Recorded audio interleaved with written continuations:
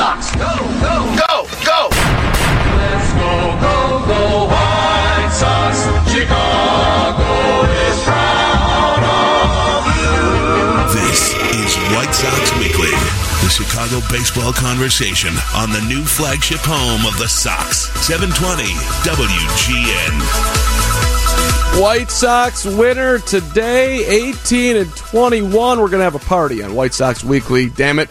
Happy Mother's Day. And look who's in studio today. Wow, profanity right out of the blocks. I love it. I mean, is damn it really profanity? I don't know. On a Sunday afternoon, does that feels everybody like just coming from Mother's Day brunch and a nice White Sox win? Yeah, maybe so. You're coming out hot. I like it. It's a hot take, Brian Noonan. You love my hot takes. Carm, you know it's been a while since I've hosted a sports show. My hot takes have been limited to theater, breweries, politics, those kind of things. But I am excited to be back in the world of sports hot takes. You get to do it for 2 hours today, Brian Noonan. By the way, you can do sports on your show at any time, can't you? Doesn't the powers that be? Sure. I could talk about whatever I want. It just, we follow the Sox games a lot. So the first couple minutes are me just apologizing to people who've been listening or celebrating like we're doing today. The Sox coming off a big road trip in Toronto. They had an over 500 homestand. They had an over 500 road trip. They're 15-13 in their last 28 games. How do you feel about a 28-game sample size, Brian Noonan? I say World Series after 28 games. That's what I like to see. Here's the thing. I understand because people now they're going to hear me say that. They go, what a homer, blah, blah. Listen, if you're a fan, you got to get excited. You have to embrace the good just as you have to accept the bad. And if things are on a roll, Giolito's on a roll, Tim Anderson's on a roll, a lot of things going right. Yes, I know the bullpen is troublesome and worrisome, but every team seems to have that. I'll give, as far as the bullpen's concerned, let's give a little love to Aaron Bummer, who's come up here and threw the pitch the ninth inning today. Hasn't given up a run yet this year. Good God bless him. And we're calling down the deities. Well, I love. Well, listen. Everybody needs a left-hander out of the pen, yes. Brian Noonan, and Aaron Bummer can be that situational lefty. I like to make predictions, as you know. All right, yes. And last year we were doing a show, and I said, let's look into the future, and which White Sox can you see that are on the roster right now who will be there when they go to the playoffs? And I said Aaron Bummer. Now, Bummer at that point went on to have a little bit of a rough spell, ended up back in the minors, started the year in the minors, but now back up here, pitching well. The stuff looks a little crisper to me, and he's been solid and looked good again today in the ninth. So there's a bullpen name for you. Baseball careers, for the most part, are a marathon. So nobody's going to come up. If they come up and they're huge right away, chances are they're not going to stay that way for a long period of time. There's exceptions, obviously, but you guys are going to have their ups and downs. So you go back down, you work on it, and then, boom, you come back, and you're ready to go. A baseball season is a life lesson. It's the up, it's the down. It's living out of a bag. It's going on a bus. The best teams are going to win. The best teams are going to lose 60. The best teams are going to win 60, you know what I'm saying? Yes. The best teams are going to lose 60. The worst teams are going to win 60, and then it's how do you handle the other 100 in there, so to speak? Does that make any sense? I'm waiting for Kevin Costner to come in and give us a nice Bull Durham kind of speech. He's a little one move over here. It's a duck snort, whatever it is, the whole big speech. Phenomenal baseball movie. Not so much with the Lake County Fielders, R.I.P.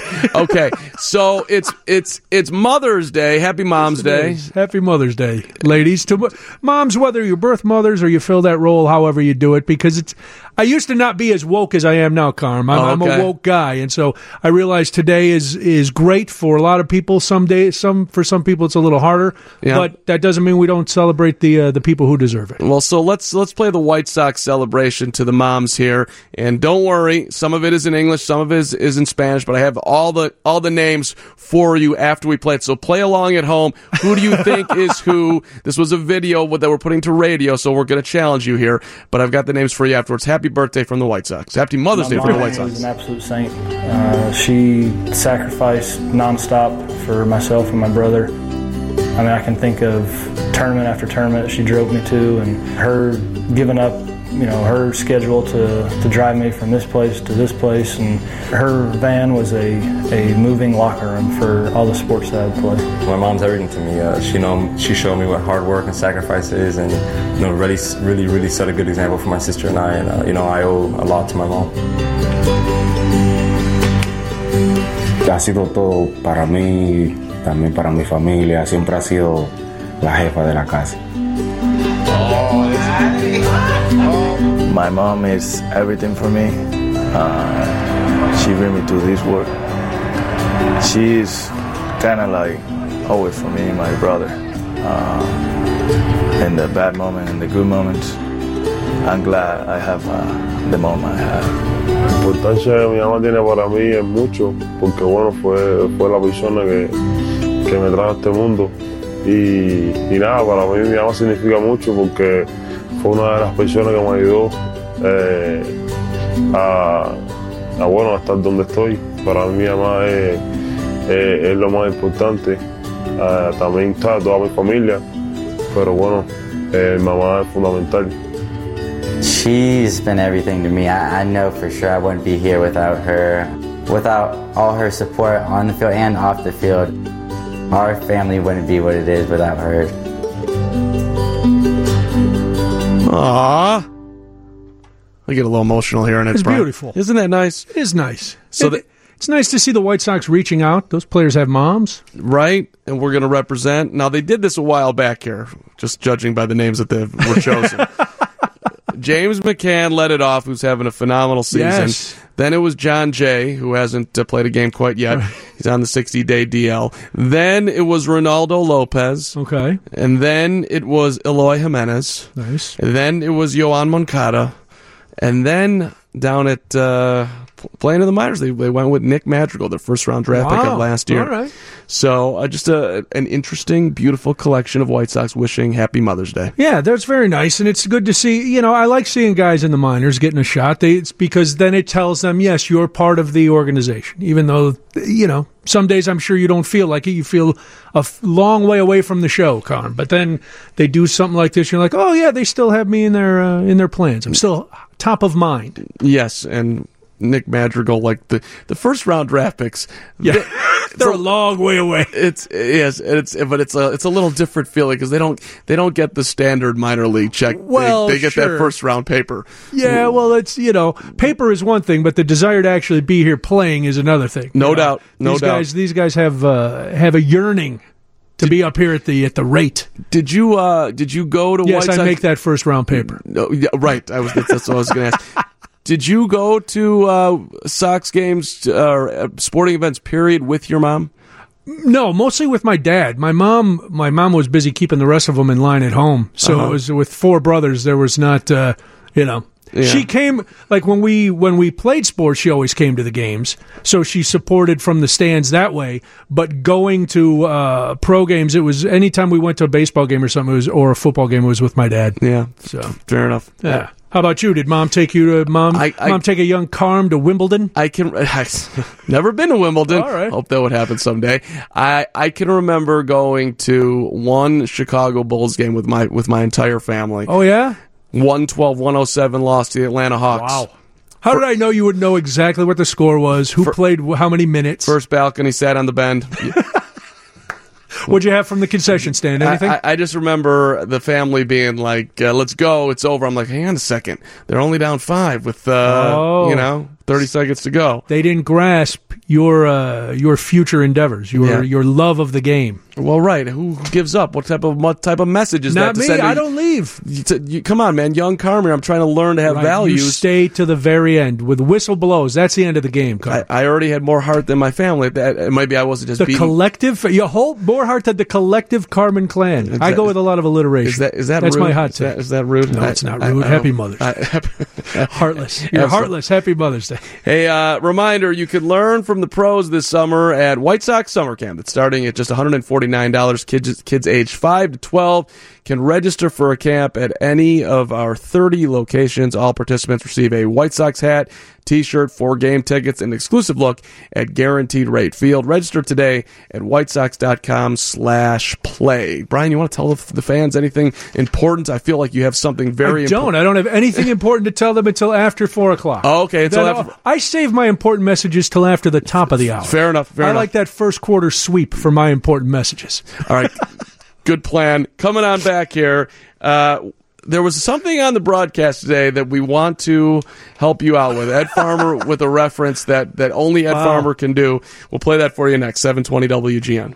At the wall, the 380, gone. A 3-run homer for Tim Anderson. 3-1 White Sox. Back to White Sox Weekly on 720 WGN. White Sox a winner today, 5-1 over the Blue Jays. The one negative today, Leury Garcia crashed into the wall. Brian Noonan had to be taken out of the game. He is going to be okay, but they gave him a little bit of a hard time for everything going on. DJ took the opportunity to say, because Ed, of course, asked, hey, did you ever run into any walls when you were playing? And DJ's like, oh, yeah. When I was playing, they didn't actually have a lot of padding on the walls. It was chicken wire and spikes and wood. And he made it sound, like he was storming a castle and there was hot oil being poured on him anytime he went near the outfield. And, then he said kind of a meathead thing. We played tougher back in the day. It's like, really? The guy just ran into a wall and made a spectacular play, held on to the ball. Everything was right. But because he took a couple seconds to get up and was woozy, he's not tough enough. Well, he ended up leaving the ball game, and Ricky on the post game was saying that he, hopefully will have him in the lineup tomorrow. Yeah. And Leury's been playing great, but I challenge anybody to run into it. If you're listening at home or you're in your car, pull over, run into one of the concrete abutments on the expressway, and then tell me if you're just going to pop right back up. This is true. Not very easy to do. Not easy to do, and maybe you could do it, but could you do it and also catch a major league fly ball and hang on to it while diving? It was a great catch. Yes. He's running into right center field, and but the way he hit the wall, I will say, just watching it, I was surprised that he had to come out of the ball game. He didn't crack into it full Aaron Rowan speed back in the day. No, he didn't. He didn't Rowanize the wall. So I think it was just the way that he hit it was a little bit awkward, and maybe he was dealing with who knows what he's been dealing with before that injury, exactly. where maybe the back was probably perhaps a little bit of an issue at least. I don't think we need to call his toughness into question. No, I'm sure they're just having a little bit of fun. I know. Listen, that's what they do. DJ's a throwback ball player with the metal spikes and guys, guys chewing tobacco in your eyeballs when you slid into second base. It's a whole different game. We're going to have some tough guys on the program today. Yes. Greg Pryor, who played infield for the White Sox, going to be on the show today. He's got a book out that was written by Tony La Russa, another tough guy. Yeah. Tony does not play around. And Bill Naharodny, who was a catcher for the White Sox in the late 70s, early 80s, White Sox hitman, is going to be on the show as well. He's got some stories about Steve Stone. And we're also going to hear from Jose Abreu on the show today. Wow. Coming up. Yeah, we're going big time here. Coming up after 4 o'clock, we'll get a little bit of conversation with Jose, courtesy of Billy Russo. Talked to Jose in the clubhouse at the end of last homestand, so we'll play that for you today. First time making an appearance here on Is that WGN. Right? Yes. Very nice. Good for you, Carm. So, got to get out. Scoop. Got to get out there, do that hustle. All right, here. Let us hear the conversation with Ed Farmer, who referenced something that I had to look up. I think you did too, Brian Noonan. The 2-1 pitch. Foul out of play, a changeup away, and now the count 2-2. So basically, they're taking the Horace Greeley, head west young man, and then come back to Chicago. The Indians as well as the Jays. Yes. Yeah, they're following the trail of the Indians. Went a long way for that one. I guess you did. Too far. Horace Greeley, you might want to give a history and background on him. I can't. I don't want to bore anyone with this. Though. Well, you brought him in the game. I did. It's tough to get him into a baseball broadcast. I guess do your research. All right. Professor Farmer in his tweed blazer. So DJ teased about giving us an opportunity. Now, WGN, you in the car, at home, who in the world is Horace Greeley? 312-981-7200. 312-981-7200. Because I had to look it up. Did you know, Brian? I knew the slogan, what Ed was referring to, the famous, he made one phrase very famous. I didn't know the rest of his background, so I did look it up because I was like, wait a minute. I know that, but how did it play in? See, I first of all, I was sitting there like I felt like I was on DJ's like, will you ask Uncle Ed exactly who Horace Greeley is? Where is that? Where is Didn't that he coming play third from? base for the Indians back in '68? So that's what I was thinking. Like, is I mean, Horace Greeley, is he perhaps somebody an owner, a trainer, a manager? Right. I mean, I didn't realize that this was a man. One thing about him that I will say, he was a member of the U.S. House of Representatives. Wow. Did you know that? Well, sure, because I have Google too. Right. So I learned all that. I know he founded the editor. He was the editor and founder of the New York Tribune, which was one of the greatest newspapers of its time. But why was Ed Farmer bringing Horace Greeley up in that moment? Well, I think he was trying to play. Horace Greeley made "Go West, Young Man" like the famous catchphrase. So I think Ed was trying to do that, and yet the White Sox. Are they really coming west? They're kind of just coming south. The White Sox aren't going west, but the Toronto Blue Jays, are going out to play San Francisco. Okay, so that's why he just dropped Horace Greeley out of nowhere. Right, you have no idea what can happen in the mind of Farmio at any moment, and there it was, Horace Greeley, born February 3rd, 1811, in Amherst, New Hampshire, Brian Noonan. Wow. He lived to be 61 years old, passed away November 29th, 1872, in Pleasantville, New York. Go West, young man, indeed, and grow up with the country was his deal. Right, and he ran against Ulysses S. Grant in a failed attempt for president. He was a member of the new Liberal Republican Party at the time. He was a presidential nominee. You know, I listened to Farmio during the broadcast, and I feel like I used to every once in a while when I would watch Dennis Miller back in the day on his HBO show.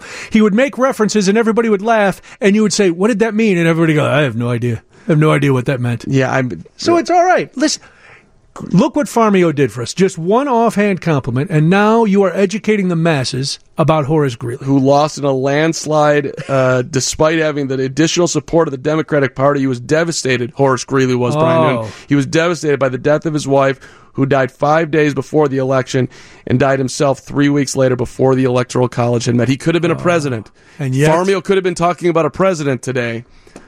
But it wasn't to be for Horace Greeley. It wasn't to be, no, for Horace Greeley. It did not work out the way some great men have it plotted out for them, and yet fate will always carry the big eraser, Carm. Went to New York. Fate makes it all. Yeah, he was born in New Hampshire, apprenticed to a printer in Vermont.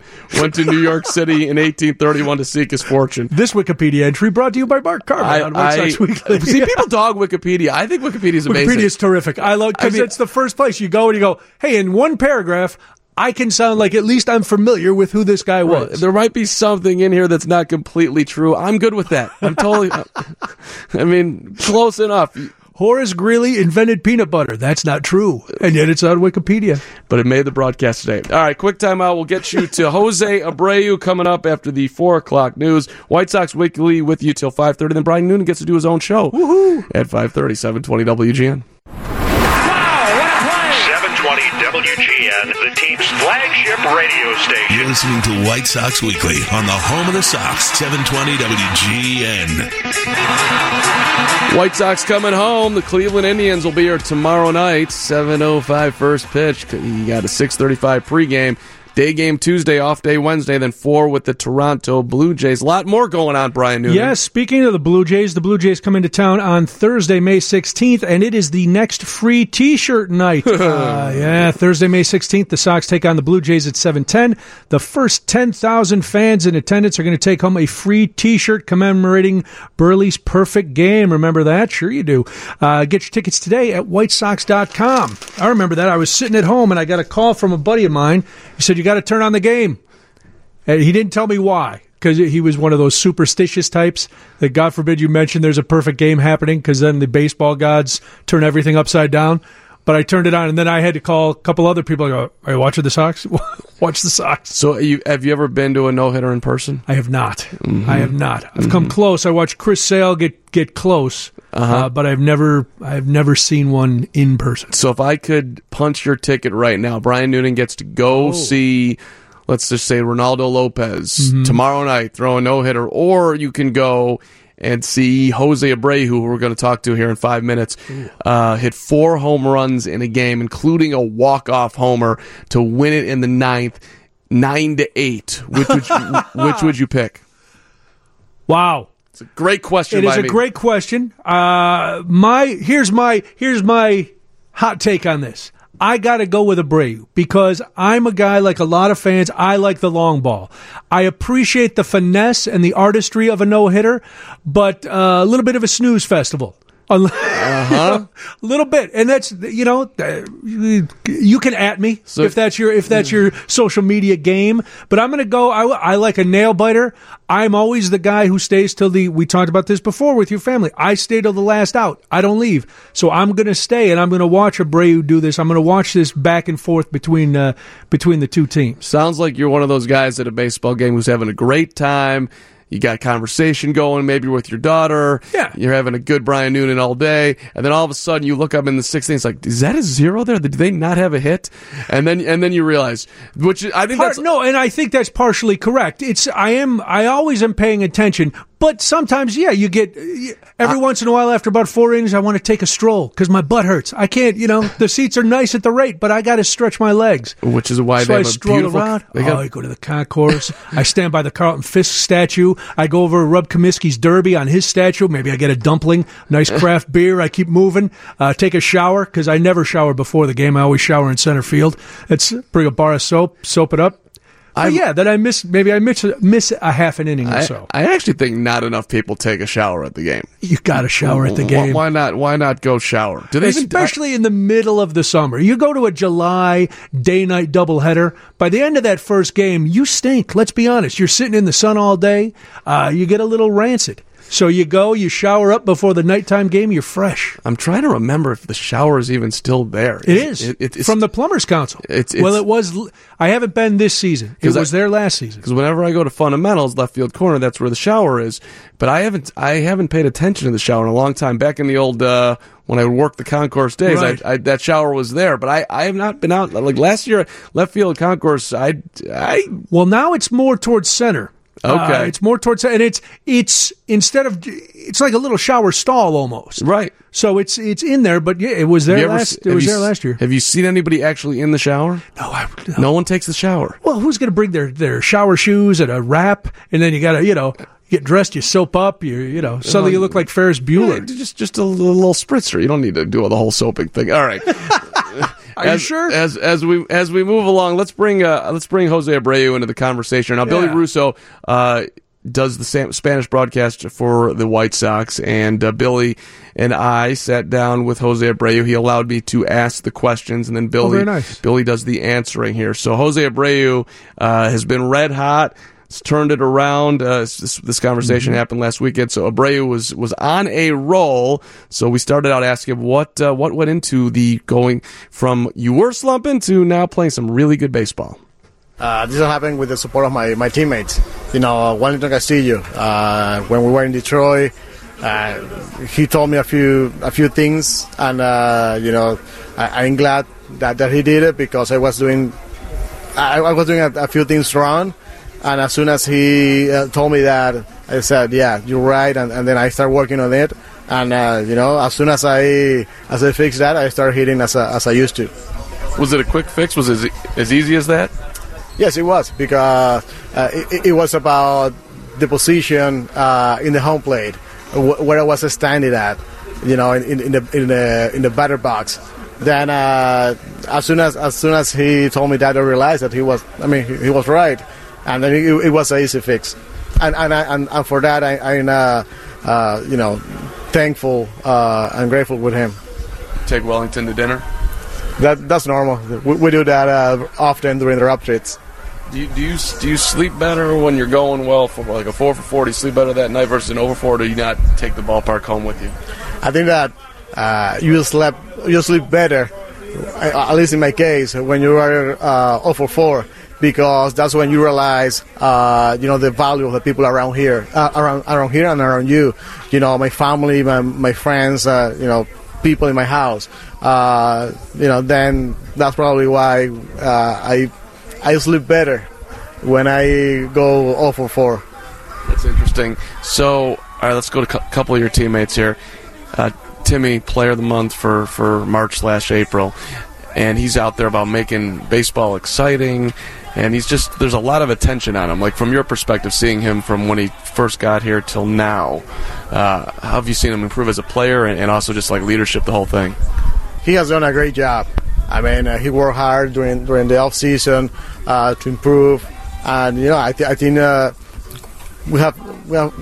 we're seeing the results of all the work that he has put in, on his staff. I mean, he's an outstanding player, and this is a funny story. Last night, when I look at the scoreboard and I saw the notes that he was the player of the month, I remember, wow, he has come a long way, a long road for that, and I'm very happy for him, and I'm very happy for us because we're glad to have him here with us. Do you like his bat flip?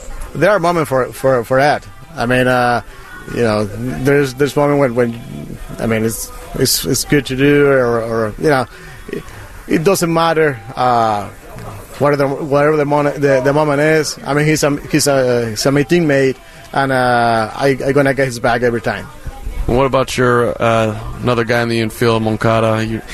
How he's come from last year? He's a ton of strikeouts this year. I think he's gone from the most last year to 52nd, a huge improvement, and playing third base. We're all happy just the way that he's playing and what he's doing, but I know that he can do more and he can do better. Then I always asking him for more because I know that he has more to do and more to give, on the field.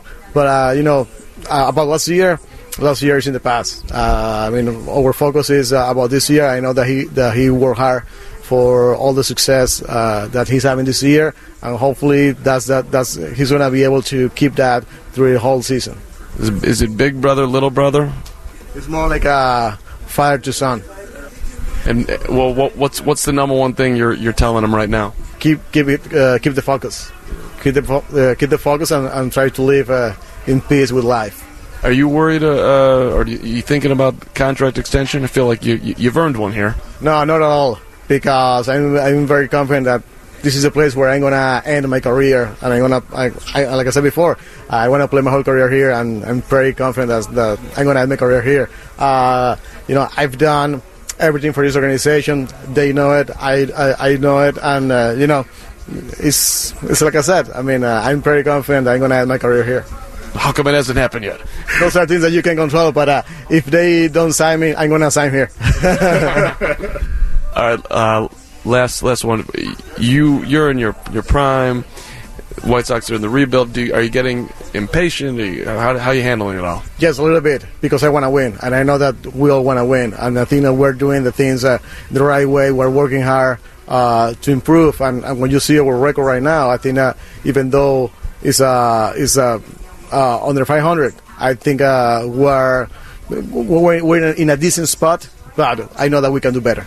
So there you go. Billy Russo, who does the color on WRTO AM 1200 for the White Sox Spanish broadcast, answering the questions alongside Jose Abreu. Maybe we should have left in Abreu's answers as well, but that was the conversation. I wasn't sure if Jose was really there, if this was a ruse that you were perpetrating on the White Sox Weekly listeners, Carm. I know you're above that. Kind of thing. I am, and Jose is one of my favorite people in that clubhouse. Yeah. I was fortunate enough to go to one of the White Sox charity events over at the Art Institute, and I sat at the table with Jose and Billy, and he was so very nice. He was so great to the people at the table. Not that that was a surprise or anything, but just the way he was just so welcoming and answering questions. And I'm sitting there like media guy wanting to. I got to ask you. Listen, I got to ask you questions, right? Because you don't get them in that setting where they're relaxed and. Well, that's just it. It's a whole different thing when you're talking to somebody in the clubhouse. They've got the mindset of. This is the team's line of, these are the talking points I need. The team wants me to say this, but you get a guy out at a social event, maybe you get a glimpse into what he's really thinking, what he's really about. I loved how when you asked him about the contract extension, he sounds like sounds genuine, or Billy sounded genuine as Jose Abreu, that Abreu wants to stay here. He wants to be a White Sox on the White Sox forever. So that's always good. And the honesty of being frustrated about, yes, we understand it's a rebuild, but it's okay for them to be frustrated. They want to win too. So, well, and particularly for him, because he has established himself in the big leagues. Yes. He's 32 years old. He doesn't have, he's got some good years left. Sure, but he is in the back end of his prime, seemingly, or right in the middle of it. If you're going to be completely generous to the timeline of a standard baseball player. And with him in the American League, there's always the time when you can extend a few more years as a DH. So his window is a little bigger than some. But still, you don't want to wait till the very end to go, hey, this is my last season. Can we do something? Right. And the White Sox are extremely interested in keeping Jose around. Perhaps they'll even get a very team-friendly deal here where maybe they're not paying the very last dollar to keep him around. Right. Sox have plenty of dough. They do. And Jose's been, he's the highest-paid player in the history of the franchise to this point. So they're going to top that fairly certainly. They almost topped it this offseason with Manny Machado. But anyway, it was great to talk to Jose. Yeah, it seems. Is there a challenge? And you've interviewed a countless number of athletes, and probably some and others with interpreters. Is that a different challenge than it is just a regular interview? I didn't really know it going in, but I think somebody who's a decent interviewer, which I at least am trying to be, you like to play off what they're saying, right. And it was a little bit more of a challenge, I suppose, with Billy there, because you got to learn Spanish, Carm. That's the deal. You got to get some Rosetta Stone. You got to Spanish it up. I do. I didn't know if he was enjoying my questions, if he wanted to kill me. But at the end, he gave me this great handshake. He gave me this smile, and he said, "Thank you so much." And I was like, "Oh, okay, so you were actually you were good the whole way." Okay. So but he's just a good dude. Anyway, all right, quick timeout, and coming up after 4:30, Greg Pryor will be here. He's got a book out. Why the New York Yankees Made Me Shave, which is a brilliant title. So we'll do that after 4:30, and an update on Tim Anderson coming on back here, 720 WGN. It's great to be back with WGN. It's White Sox Weekly on the official radio station of the Chicago White Sox, 720 WGN. Thank you, Jerry Reinsdorf. Good to be here with you, sir. Second year of the partnership with the Chicago White Sox. Very nice. Tim Anderson doing some cool stuff off the field. We'll talk about that in a second. But first, Brian Noonan, what do you got? Take the family out to the ball game, Carm. A family 4-pack. This is a great deal. You get 4 tickets, 4 hot dogs, 4 drinks, and 4 chips starting at $49. You can't beat that. It's brought to you by Country Financial. Prepare for your financial future one simple step at a time at TakeSimpleSteps.com. For tickets, visit WhiteSox.com/4packs and enter the promo code VALUE. And Tim Anderson being cool is sponsored by Mazda of Orland Park and ZoomZoomNation.com, where they're always trying to make your car shopping fun. So Timmy is having a hell of a season, right? He's your American League Player of the Month for April, and trying to bring fun back to the game. How do you feel about some fun in baseball, Brian Noonan? I'm all about fun in baseball. Listen, you've got every... Get ready. Here come the hot takes. No, I think baseball needs a little more fun. And I know purists, if there's still some purists out there who put on a suit and tie to go to a baseball game, I appreciate the history and the tradition of the game. I also know in this day and age, you need to amp up the entertainment value at certain points. Why do all clubs do things between innings? Why are there more ballpark amenities? Because people have limited entertainment dollar resources, and they're going to put them where they're going to be excited. And the Sox do a great job of that, but baseball as a whole needs to ease up just a little bit. I don't think, and obviously we're talking about Anderson's bat flip, I don't think that was a disrespectful bat flip. I don't think it was as egregious as who was pitching for the Blue Jays today? Sanchez? Yeah, Aaron Sanchez pitching today. And he's all mouthy. First 9 guys, he gets them out. Oh, man, he's shot. See, to me, that's disrespectful. A guy hits a home run, turns to his own dugout, and flips the bat at them. So what? Marcus Stroman was a little mouthy too, pitching for the Blue Jays yesterday. It was yesterday or 2 days ago. Right. Everything runs together. So right. Yes, I'm all for a little fun. And I don't mind a little mouthiness on the mound either, for the record. You want to be mouthy? Great, but you're going to back it up. You're going to get 9 guys in the other dugout who are going to try to take you out of the ballpark and or rip a shot right back through the box. And that's, you know what? That's fine because that's hard play. I'm not a fan of the throwing at somebody. You know, they threw at Tim after that bat flip. That's just assault. That's Keller. wrong. That is bad. That's bad for anything. But you know what? You want to get mouthy and take your chances that the next 4 guys up aren't going to drill hits. Well, that's good for you. It can be a little bit of a wake-up call with the pitchers on them. However, there's you go back in the day, Bob Gibson had plenty of flair up there, and if you did anything wrong, he's going to fire it at your head. So there's that side too. And we'll have some old school conversation. Greg Pryor is going to be with us. Bill Naharodny's coming up after 5 o'clock. Used to catch for the White Sox. Right. He's got a CD out. Got some sweet music for you on the show today. But so Tim Anderson this week, just to why we bringing up Timmy, he was 3 for 4 today. Hit a 3-run homer. That was sweet. He also is donating for the rest of the year $500 every time he steals a base. The proceeds go to the Anti-Violence Foundation. He announcing this week on a Tim Anderson Instagram post. And so far, Timmy's should have had a $500 donation today. Yeah, that was an odd call. But this is great because he said, "Listen, I had a hard time coming up. This was not my life was not easy. It was not the traditional way. So, I play on the South Side where there's a lot of violence. There's violence all over this city. So to try to be able to give back to the kids, I think good for Tim Anderson quickly becoming the face of the franchise. Wouldn't you say? Yeah, absolutely. And he welcomes it, the whole thing. And in his post, he puts it in bold, stolen base, I swiped this season. I personally pledged $500 to help steal away from senseless violence within our communities. And he goes on, in conjunction with his donations, he started a pledgeit.org drive seeking $25,000. So here's a guy who's putting his money where his mouth is, where his heart is. He's out in the community all the time. He's in the barber shop. Lone African-American player on the Chicago White Sox, one of 72 in baseball. It's hard to believe, isn't it, in this day and age? It is. It just seems crazy. And it points to, I think, what he's saying. Listen, in the inner city, baseball is not the prime sport anymore. And it hasn't been for a while. So you got to... And people like to put that on economics. It's not economics. You only need...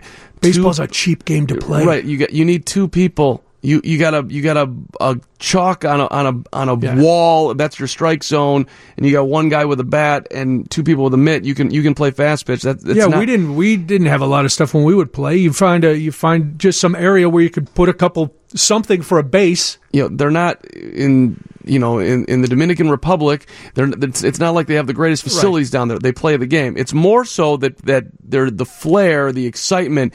You don't see that in baseball as much as you see it in other sports. So that is I think a greater impact on why the game has become play. At least in my opinion, it goes back to what we were saying about fun in the game. You have to do something to attract the youth market. Kids want to see, they play video games of the NBA or the NFL. It's action-packed. Baseball, for all its artistry, can be slow, and it can be a little stodgy. And so you've got to do something. And even if it's just promote personalities who are making the game exciting. They're still playing within the rules. They're adhering to your unspoken rules, which I love, unspoken rules in baseball. But they're doing that. So promote those players and promote them market by market. You can't have... The markets for baseball are so varied. You can't have one or two. Like basketball, LeBron can be the guy for everybody. It's a way more regional sport. Right. So you have to find a Chicago guy. You have to find a Milwaukee guy. You're right. It's not, people don't watch the national games like in baseball. It's like local. It's right. Local. Yeah, I want to know how the guys are doing on my team in my town. Mike Trout's a cool name, but I'm not watching a whole lot of Angels baseball, right, and neither is anyone else. All right, quick timeout. We'll get you into news, and then Greg Pryor after 4:30, 720 WGN.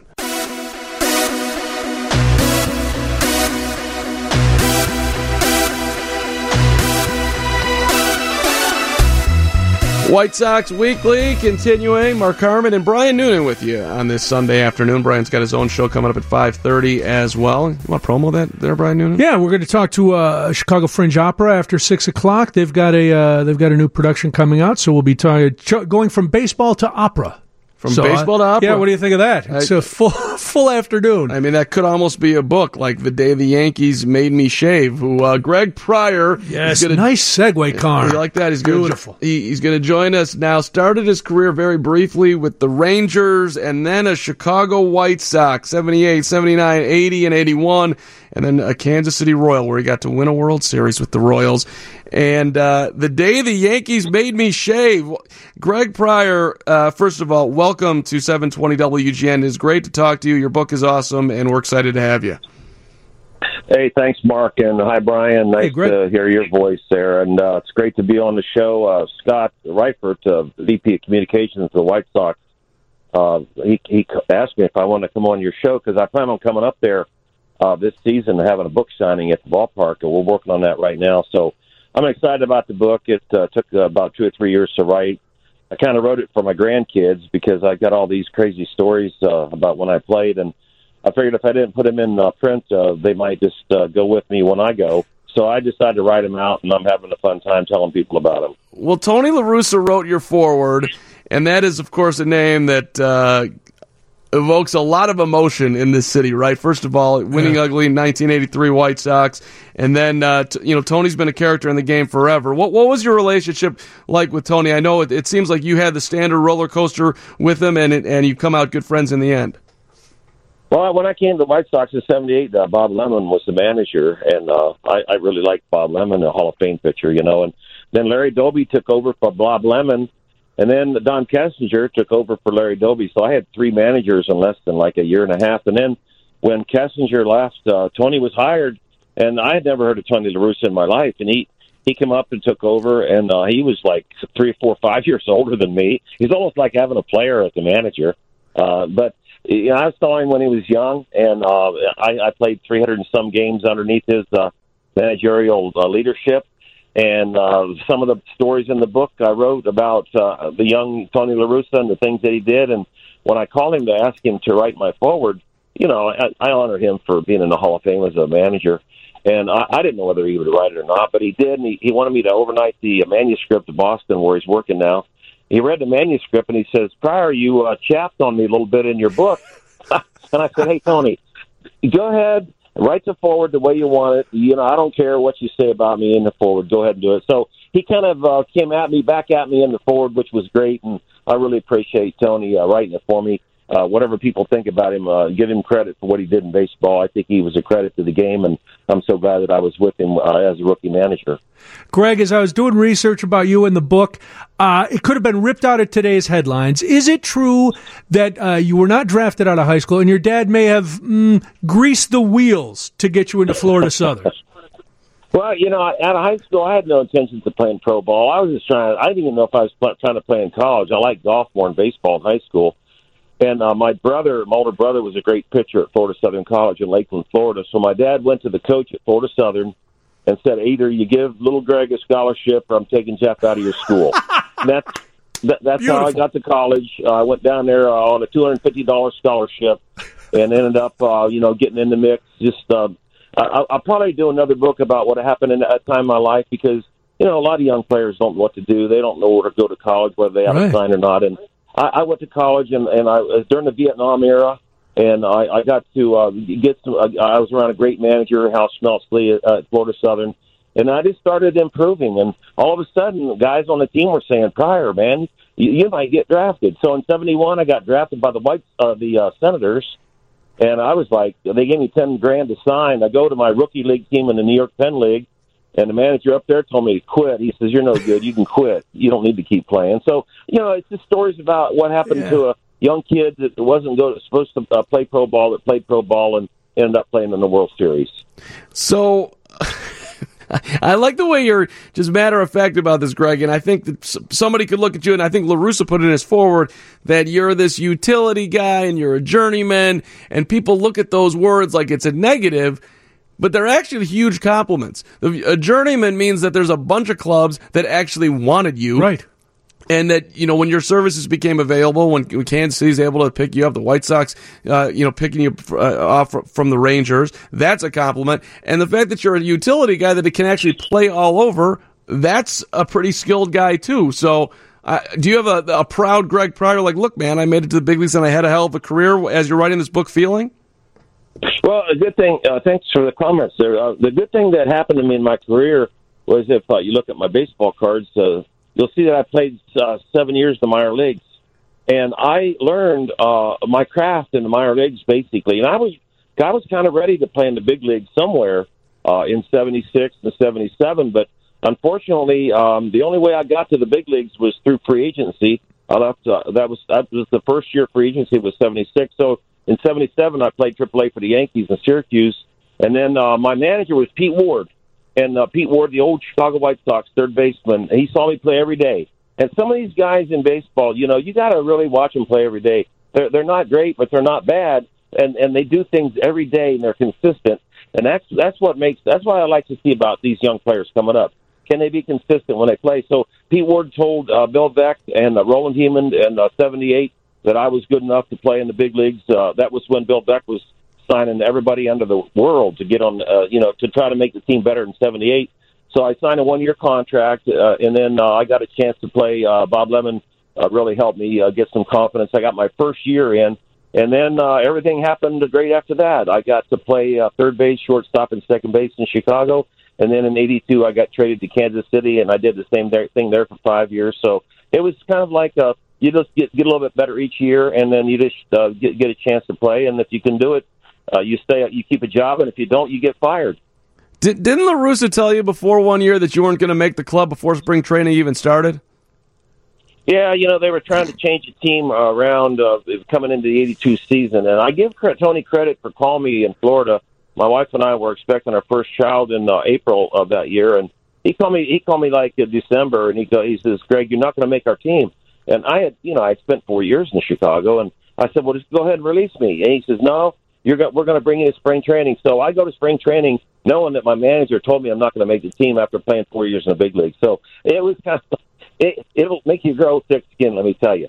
So I get ready to go to spring training. I spent 4 weeks with the White Sox, and then at the end of spring training, the Royals needed an infielder, and I was the guy that they chose. The White Sox just traded me to Kansas City, and the White Sox, they went on to win in '83. But I went on to Kansas City, and I got to play with George Brett, Frank White, and Willie Wilson, Saberhagen for 4 or 5 years. And it was just a great thing for both organizations, I think. The White Sox went on to win the World Series after I left, but I ended up playing on the World Series in Kansas City in '85. Greg Pryor is our guest. The book, The Day the Yankees Made Me Shave. First of all, I love the layout. Every chapter is the day that, which must have been hard to pick just 27 days. But you mentioned playing shortstop for the White Sox, and you were playing shortstop one night against Detroit. There was supposed to be a doubleheader, and all White Sox fans of a certain age either were there or are going to tell you that they were there on the night of Disco Demolition. What was it like? Because we've seen it. We've seen the coverage on TV. Maybe we were at the game. What was it like to be on the field when this all went down? Well, I never went to Woodstock when they had it in there in New York. But it was kind of like having a mini Woodstock in Comiskey Park. I mean, the old White Sox fans that are listening now, and let me say a happy Mother's Day to all the baseball mothers that are listening on the show. When I came to Chicago, Bill Veeck was the Ringling and Barnum and Bailey guy. We had events every night. I ran between the belly dancers one night out to my position. So nothing surprised us. And so when we get to the ballpark, we kind of went to the clubhouse. They have this anti-disco thing tonight. Well, some of us like disco. We didn't know about anti-disco.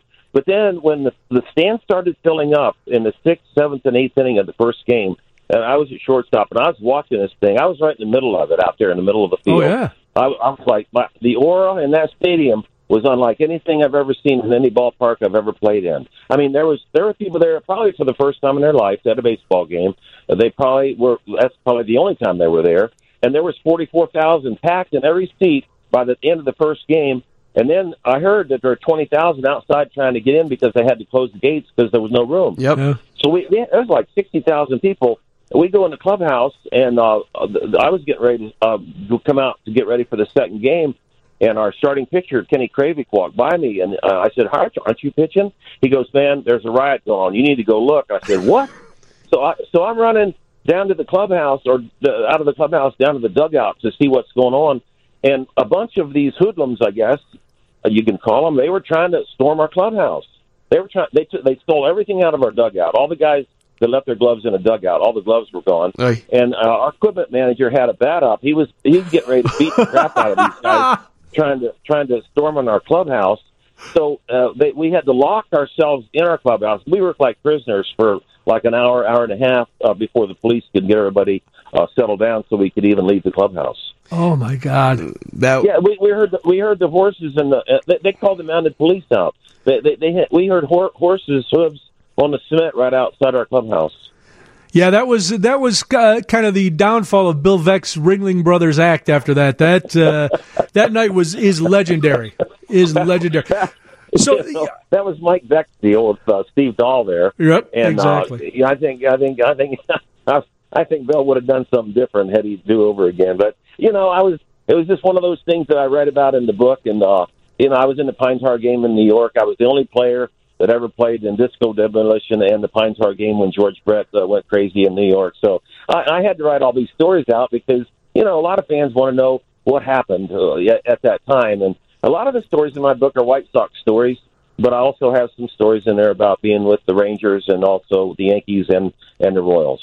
So you got the 27. What day came in number 28? What was the one where you're like, the book's done, 27 stories, 27 outs in a game. Okay, this one just got edged out. Great question. I take some flight sometimes, and I write my stories out like one-liners. The day that I kept writing them, I got to 100 and I stopped. So then I told my daughter, I said, "Look, Haley." She helped me with the book. I said, "Haley, I got to write this book about these stories." She says, "Dad, won't you just do like 27 outs to a baseball game? And if people like your first 27, you can do the next 27." There you go. So I got another 27 stories on the burner right now. I've already got them written out. And what I'm trying to do, I self-published this book, and I got no publisher, so people can't go out and buy it at the store right now. They can buy it online or they can buy it on my website. But I'm trying to get a reprint done. I've only printed 300. These are going to be limited edition copies that I did. I'm going to hand sign them all, and I'm going to do my next 27 as soon as I can get past this first hurdle of trying to get the first 300 books sold. Greg Pryor was an infielder with the White Sox from 78 to 81, then went on to the Royals to win a World Series. Chapter 1 of the book, though, and the title of the book, The Day the Yankees Made Me Shave. Correct me if I'm wrong, you didn't play in the big leagues with them. You played for their AAA club in 77. Is that correct? Yeah, that's correct. But let me just get real quick back to Brian because I really didn't answer him. I guess the 28th story would be the day that I fought with Earl Weaver. Okay, that'll be a good one. For volume number 2. Yeah, I chose to put The Day the Yankees Made Me Shave as my first story and the title of the book because it's kind of like when you tell people that's the name of the book, they kind of laugh, but it's a real story. I got traded to the Yankees in spring of 77. Gabe Paul called me. The Rangers traded me there. And here I go down to Lauderdale to train with Reggie and Thurman and Catfish. They had just finished the World Series with the Reds. They got swept 4-0. And I'm walking into Major League spring training with the guys that just played for the American League in the World Series. And I had a mustache along with Thurman, along with Reggie. I had the mustache the whole month. Well, Billy didn't like me. I should have maybe made that 77 team. But Billy didn't like me that much. So I got sent to Syracuse. And I was not happy at all because I was heading back to my third year in AAA. And I go to the AAA camp to the farm director, and he goes, "Well, Greg, make the best of it." I said, "Make the best of it." I said, "You guys need to trade me as soon as possible." He goes, No, Greg, you need to go shave your mustache because minor leaguers can't have mustaches in the Yankee organization." I said, "What?" So it really, I got really upset. And I told Pete Ward, my manager, before spring training was even over, I said, "Look, Pete, I'm going to be a bad guy on this team. I tell you, I'm going to be your worst nightmare. I want out of here. These people aren't giving me a chance." So I started growing a mustache, and I had the other guys on the team vote to grow a mustache against the rules. We all signed the paper. I took it into Pete Ward's office in Syracuse, and I said, "Hey, Pete, we're all growing mustaches. Let the Yankees know that I'm behind it because I have the vote." We all voted to grow. So all the guys are growing, and the Yankees, it was Steinbrenner's rule. It was kind of an unfair rule. Anyway, so after 3 weeks, they had threatened everybody on the team to shave except for me. They didn't threaten me because I wanted to release. Sure, I grew up to get released. And then after 3 weeks, Pete Ward had a meeting in Pawtucket after a game, and he goes, I just wanted you guys to know that the Yankees have allowed all minor leaguers to grow mustaches. Now you guys can all go start growing your mustaches. Oh, my God. So wow. I got the rule changed, but here I was, 28, broke, and still in AAA with the Yankees. So I write the story, and that's the first story in my book, and it kind of sets the story off because sometimes in life, whatever job you're in, whatever position in life you're in, you come to a point you have to draw the stands you have to draw the line in the sand, and I did it with the Yankees with a mustache, and it turned into a book title. See, I would have thought you would have been very, very nice to the New York Yankees, Rick Pryor. You're trying to get to the big leagues. You weren't established at that point, but you were all, hey, man, I'm going to do what I think is best for me. That's a lot of confidence to have for a young guy, even though you weren't super young. I get it, 27, 28 years old, but still, you hadn't made it yet to the bigs. Well, it gets, another story in the book is titled "The Day That George Steinbrenner Called Me a Dumbass." The Yankees heard I could be a free agent during the season. Marvin Miller, I didn't know I could be a free agent in New York. Marvin Miller, the union leader, called me in Syracuse, and he goes, "Pryor, I just want you to know that you're one of a few guys that can be a free agent after this minor league season." And I was like getting the lease on life. So when the Yankees found out that they had traded for a potential free agent, because I was traded for Sandy Alomar Sr., it wasn't like a low-level trade. For me to leave the Yankees and they get nothing for a Sandy Alomar Sr., So Steinbrenner and Gabe Paul, they called me on the phone. They said, "Hey, we need to sign you. Come to New York. Please come to New York." And here they were, an organization that wouldn't let me grow a mustache. Now they want to sign me to a contract. So I fly to New York. I talked to Gabe Paul and Steinbrenner face-to-face up in his office. They offered me a 2-year contract. They offered to call me up. And mind you, I already told you I was broke. I was 28 and broke. And before I left Syracuse, Gene Locklear, an old player for the Reds and the Yankees in the big leagues, he goes, "Pryor, you better not sign with the Yankees because they don't have no space for you, man. They got Greg Nettles, they got Bucky Dent, they got Willie Randolph. Where are you going to play?" So here I go to New York. They're offering me $40,000, which is a lot of money back in '77, and they said, "Greg, the pinstripes, the rest of your life, it'll be on your resume." And I turned them down. I had no intention to sign. I turned it down, and Steinbrenner looked at me. He goes, "Son," he says, "if you don't sign this 2-year contract, you're going to go to the top of my dumbass list." Oh well. And I had no agent. I didn't get an agent until the next winter. So I turned it down. I went back to Syracuse. And I just sweated out till November, and I got drafted by the White Sox and 4 other teams in the free agent draft in November of '77.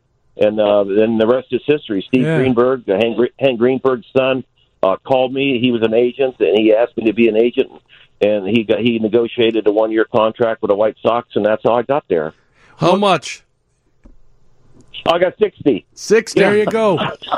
But the best part about it was Steve negotiated a contract for 60, and I could be a free agent after my first year in Chicago.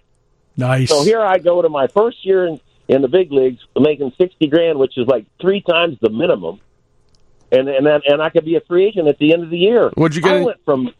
I went from hell with the Yankees in AAA in Syracuse to heaven, playing on the South Side in front of all those great Chicago White Sox fans, and managed by Bob Lemon. I played with Bobby Bonds. I played with Wilbur Wood. I got to play with some great veteran ball players there in Chicago, and it kind of got me ready for the second part of my career is when I got traded to Kansas City. And if people want to read all these stories, the book is The Day the Yankees Made Me Shave, thedaytheyankeesmademeshave.com. You can go there and order the book.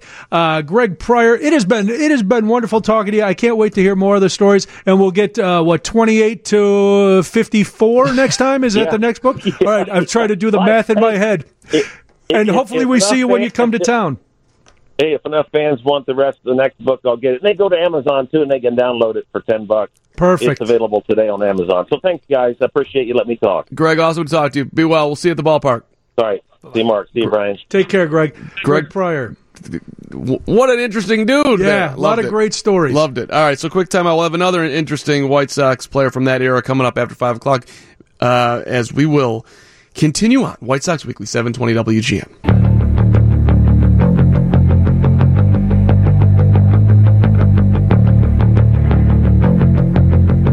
White Sox Weekly, 720 WGN.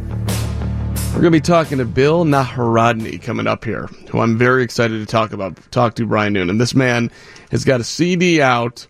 It's a double CD. A double CD. Have you ever put a CD out over there? I have put a CD out. I do. Oh, yeah. It's called Protect the Children. It's a live comedy CD from back in the day. Should I know this? You should, sure. If you were a Brian Noonan fan, you'd know. I mean, how do I not know that? I don't know. But yes, I have. Listen, I've got cases of them in the garage if you'd like a couple dozen.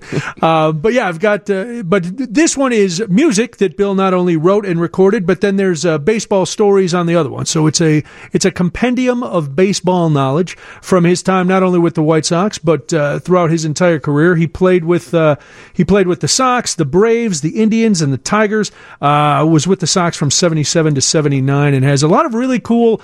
We're talking to guys who have cool stories, and Bill Naharodny has a number of cool stories as well. And Bill joining us now, the former Major League Baseball rookie catcher of the year, the Phillies, the White Sox, the Braves, the Indians. What's up, Bill? Good to have you on.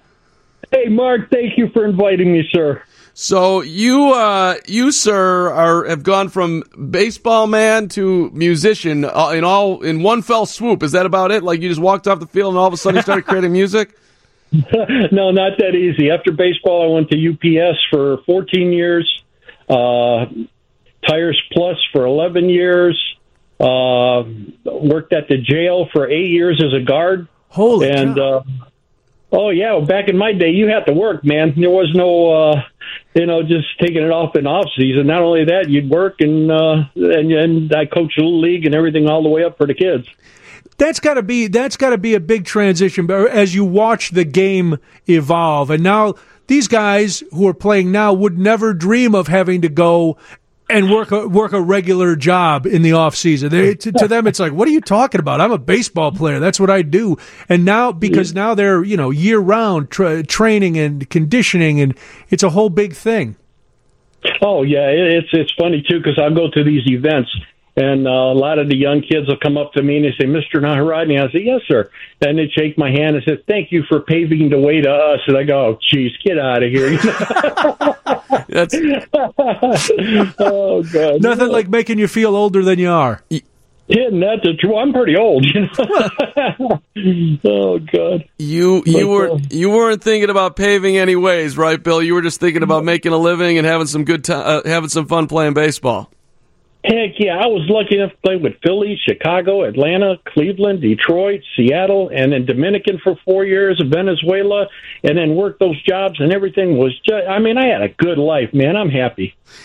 We just had your teammate Greg Pryor on as well, as he was sort of regaling us with some Tony La Russa stories and the late 70s, early 80s White Sox. I know that you were, I think Sox fans today should know that you were the catcher for that team, one of two, and you were catching Steve Stone. Steve who, sir? I believe he's the guy, Steve Stone. He does the White Sox television. Oh, yeah, you broke up. I'm sorry. But yeah, Steve Stone was awesome. He was one of my favorites to catch. He did not throw real hard, but the best way to describe it, if you put a broomstick with a glove on it and just put it back there, he'd hit it every time. And we used to come in on every hitter deep inside, and then he'd own the outside part of the plate. The guy had pinpoint control, and he had a lot of pitches. He was a joy to catch. Steve Stone was just awesome. So we're talking about great pitchers. Steve Stone, one of them. Another legendary pitcher, Nolan Ryan. You had one of your career highlights almost on this date back in, I forget the year, but you faced Ryan and had a big day against him on the South Side. Yep, it was 1978, and I come to the plate. I think I pinch hit. And I go, oh, my God, Nolan Ryan. This is like one of the first times I seen him pitch. And I remember him throwing that first pitch, ball 104 miles an hour. I went to the catcher, oh, man. And he's laughing. So it's ball 2, ball 3. I go, oh, thank God he's going to walk me, you know. So then it was strike 1, strike 2, and I'm not going to come up there and stand. If he'd have threw the ball over the second deck, I was swinging, man. He got into his windup, and here it comes. And I have a 36-inch, 36-ounce bat is what I swing. Oh, my God. And when he got it out front, I went to the dead middle of the plate with that bat, and the contact was like nothing I heard before, you know, out of me. And the ball goes sailing to the almost center field, the first exit towards center field in that upper deck. And they told me it was like between 580 and 606 through that deck. Oh, my. And I didn't supply that kind of power. I mean, Nolan Ryan, when you watch him pitch, he would wind up and he'd throw, and the ball would take on a downward angle, and it would like flatten up and like a rocket pick up speed and then just explode into the catcher's glove. J.R. Richards threw 100 miles an hour too, but it was different. Nolan's ball just unbelievably exploded about halfway to the plate. And I'm sorry, I got carried away. But no, it's how do you even see something going that fast? I mean, it's a question for all hitters, but you're standing up there, you said the first time you've ever faced Nolan Ryan. How do you see the ball come out of his hand going that fast? You don't have much time to react. You know, I did things a little different, and, you know, I would split the plate, middle in, middle away, up or down. And that's the spot that my body would go to, and if the ball was there, you'd hit it hard, you know? So that's what I would do. And if the ball was on its way in that direction, man, you're swinging. There is no fine-tuning halfway through the swing. You know, you're letting it go, you know, grunt and everything. So, yeah, it's a whole different ballgame. If there was another league, Nolan Ryan, J.R. Richards, a lot of them like that, Tom Seaver, they should have been in it. You know, that's how good they were. It's interesting that you say that because Stone was talking on the broadcast today. There's no way you can cover the entire plate. This is exactly how you just described, Bill, that you got to pick one avenue. And guys, throughout their careers, like the elite hitters, they'll be able to be better and better at covering it, but there's no way that even the great hitters, they don't cover the whole plate. They're basically looking to split it in one way or another. So, did you talk baseball back then with Stone? Did you have a relationship with him? Was he like the smart guy in the clubhouse like he is now on television? I had a relationship with all my pitchers. In fact, I got a story that you might enjoy. One day, Francisco Barrios and me, we got to the park very early, and we had one bag of pretzels there. And I says, okay, let's play blackjack for these pretzels, because we didn't gamble on baseball, you know. So we take the thing, and I beat him. You know, and he says he's not going to give me those pretzels. So I tackle him in a clubhouse, and I'm dragging him because I told him I'm going to dump his head in a toilet, you know, and he's laughing. And who comes through the door? Mr. Vec with 3-4 press people. And he walks up and he said, what are you guys doing? And I said, oh, we're just playing around, Mr. Vec. He says, Bill, number one rule here, you don't beat up your pitcher. And everybody started laughing. And I said, well, he won't give me my pretzels. And I just beat him. And he says, Francisco, give him his pretzels. But, oh, man, I talk about the fear of God in you, man. When he walked in the door and he saw this and he confronted me, I'm going, oh, my God, Mr. Vec, you know. Bill, hey, we want to play some of your songs here. Can you hang on one second? We're going to take a quick time out. Can you hang with us? Absolutely, sir. All right, let me put you on hold real quick here. Sox fans, you can join us as the White Sox take on the Cleveland Indians on Saturday, June the 1st. The first 20,000 fans are going to get a Chicago-themed White Sox jersey presented by NBC Sports Chicago. You can purchase your tickets today by visiting whitesox.com or calling 866-SOX-GAME. And Brian Noonan. And we need to head to the park after work for Bleachers and Brews. Oh, that's right up my alley. Get one bleacher seat and 2 beers for $22 all season long.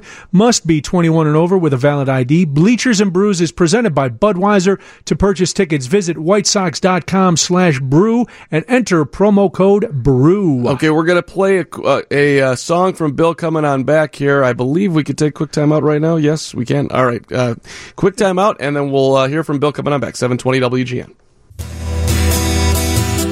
You got it today, man. You got it today, man. You got it today, man.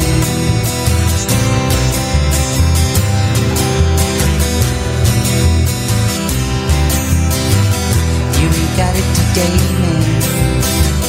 You Listen to our band, Bill Naharodny. He hasn't come in yet. You got to wait. Bill comes in in a couple seconds. Oh, keep it rolling. Keep it Here rolling. The refrain goes. There he is. Yes. You've seen his act before. You got it today. May close a lot of different things, but not the winning door. The 2-CD set is called At the Ball Yard. There's original songs by Bill Naharodny and some great baseball stories. Bill, where can people get the CD? And I know you put it together for a great cause. Yes, sir. We do it for best charities. We give them a percentage of the what we make on it. And we're going to, hopefully, the 27th, we're working at being at the Chicago White Sox ballpark there, signing autographs. And all the CDs are signed, by the way. I signed every one of them. It took me like 6 months, And, sign a few, take a break. At the ballpark. At the old, it'd be like my last at-bat if everything works out on the 27th. We're still working on it, but it'll be at home plate at the old Comiskey Park, and we'll be out there signing autographs, talking with people, having a good time. But, it's you can get the CD there, or we're not on eBay yet, but I'll give you an address if you want to send a check for $25. We get them out there, and the address is 5568 West Grove Park Road, Dunellen, Florida, 34433. And as soon as we figure out how to use that the credit card machine, we'll be on Facebook. I mean, on eBay. There you go, Bill. I love it, man. Grassroots. Things are not that easy when you get hit with a lot of foul tips, But, oh, man, let me tell you about Comiskey Park. What a beautiful place to smell. 100 years of food and baseball, and the sound off the bat was just fantastic. In 77, I'm playing AAA baseball, watching the game because we're rained out in AAA and with the Phillies. And I see the park, and I see the people yelling, screaming. This is 77. This is the Hitmen, And a week later, I'm catching burials, with the White Sox. You talk about a kid that's stunned, man. 77, I hit a home run off Baylor Moore in September when I got called up. And then in 78, I hit a home run off Baylor Moore. I thought that was the only guy I could hit home runs off of in the big leagues, Didn't you break up a no-hitter from Steve Carlton, too? Yes, and there's a story behind that one, too. I'm in the bullpen with my back towards the field, and I'm warming up pitchers. They'll come here and hit. Okay. So I get up to the plate, and McCarver's pitching, and he throws me the first pitch is a curveball, and I go, what the heck? I told McCarver, I said, what, you going to throw me curveballs all day? Next pitch was a fastball. Line drive up the middle. His cap came off, a P, up the middle. I get to first base, and the people are screaming, and I'm going, holy smoke, I think they remember me because I played there. So I'm kind of turning towards the field. I'm reaching up to tip my hat, and I look up at the scoreboard, thank God, and there's a little cartoon guy with his finger up in the air. It says one hit. I go, oh, my God. If I was back in those days, if I'd have tipped my hat after breaking up a no-hitter, every pitcher in baseball would have drilled me at least once, so. Oh, yeah. Now, would you have approached the plate differently had you known or had you realized that a no-hitter was in progress, or you go to the plate the same way every time, right? You don't care. You want to get a hit. I probably would have choked, man. Guy's throwing a no-hitter with 2 outs in the 8th inning. What's my chances? But I was working on my pitchers, and I was thinking of how I'm going to pitch what pitches I'm going to call, who's coming up for them. So when I got up to the plate, it had nothing to do with him. He threw me that curveball. I was like, come on, throw me a fastball. Throw me something that's decent, And then boom, I got it and base hit, and that's the end of the story. But yeah, I really had no idea he was throwing a no-hitter because it was not my concern. I was focused on my pitchers, and I probably would have choked. That's a lot of pressure with guys throwing a no-hitter in the 8th inning, Hey, Bill, before you go, we're running out of time, but I just want to know, who did you dislike the most? Because as a catcher, you get to hear these guys talk. You're there, and that was an age when there was a lot of hatred going around on the baseball field. Bit. I didn't hate nobody, but I'll tell you what I did hate is catching that knuckleball with Wilbur Wood. He threw a slower knuckleball. It danced around. It was like trying to catch a wild parakeet in a bird cage. It just was tough. One time he threw me a knuckleball. It was about head high at a hitter. I stood up and the ball hit me in the big toe. To give you an idea, and I had the big glove on. I absolutely loved the guy. I loved catching him. But I'll tell you what, if I went 1 for 4 when Wilbur was pitching, I had a great day. You know, he was something. And he didn't throw that hard, but you could read the name on the ball every pitch, you know. Well, the CD is called At the Ball Yard. Bill Naharodny will be at the park on May 27th at the site of the old home plate at the old Comiskey to sign the CDs. So go out and see Bill. Bill, it was a pleasure to talk to you. Bill, you're awesome. Thanks for taking time. Hey, thank you anytime, guys, and I appreciate it. It's our pleasure. Bill Naharodny will be at Guaranteed Rate Field coming up here. Unique. Yes, very nice. I love hearing these stories. Me too. Me too. Know? Hey, Sox fans, join us as the White Sox take on the Cleveland Indians. That's Saturday, June the 1st. The first 20,000 fans receive a Chicago-themed White Sox jersey presented by NBC Sports Chicago. Purchase your tickets by visiting whitesox.com or calling 866-SOX-GAME. Are you looking to host a great event? Well, host a pregame patio party at Guaranteed Rate Field this season. You can treat your group to an all-you-can-eat buffet along with unlimited beer, wine, and Coca-Cola products starting 90 minutes prior through 30 minutes after the scheduled start time. For more information, call 312-674-1000 or visit whitesox.com. Quick timeout, White Sox Weekly, 720 WGN.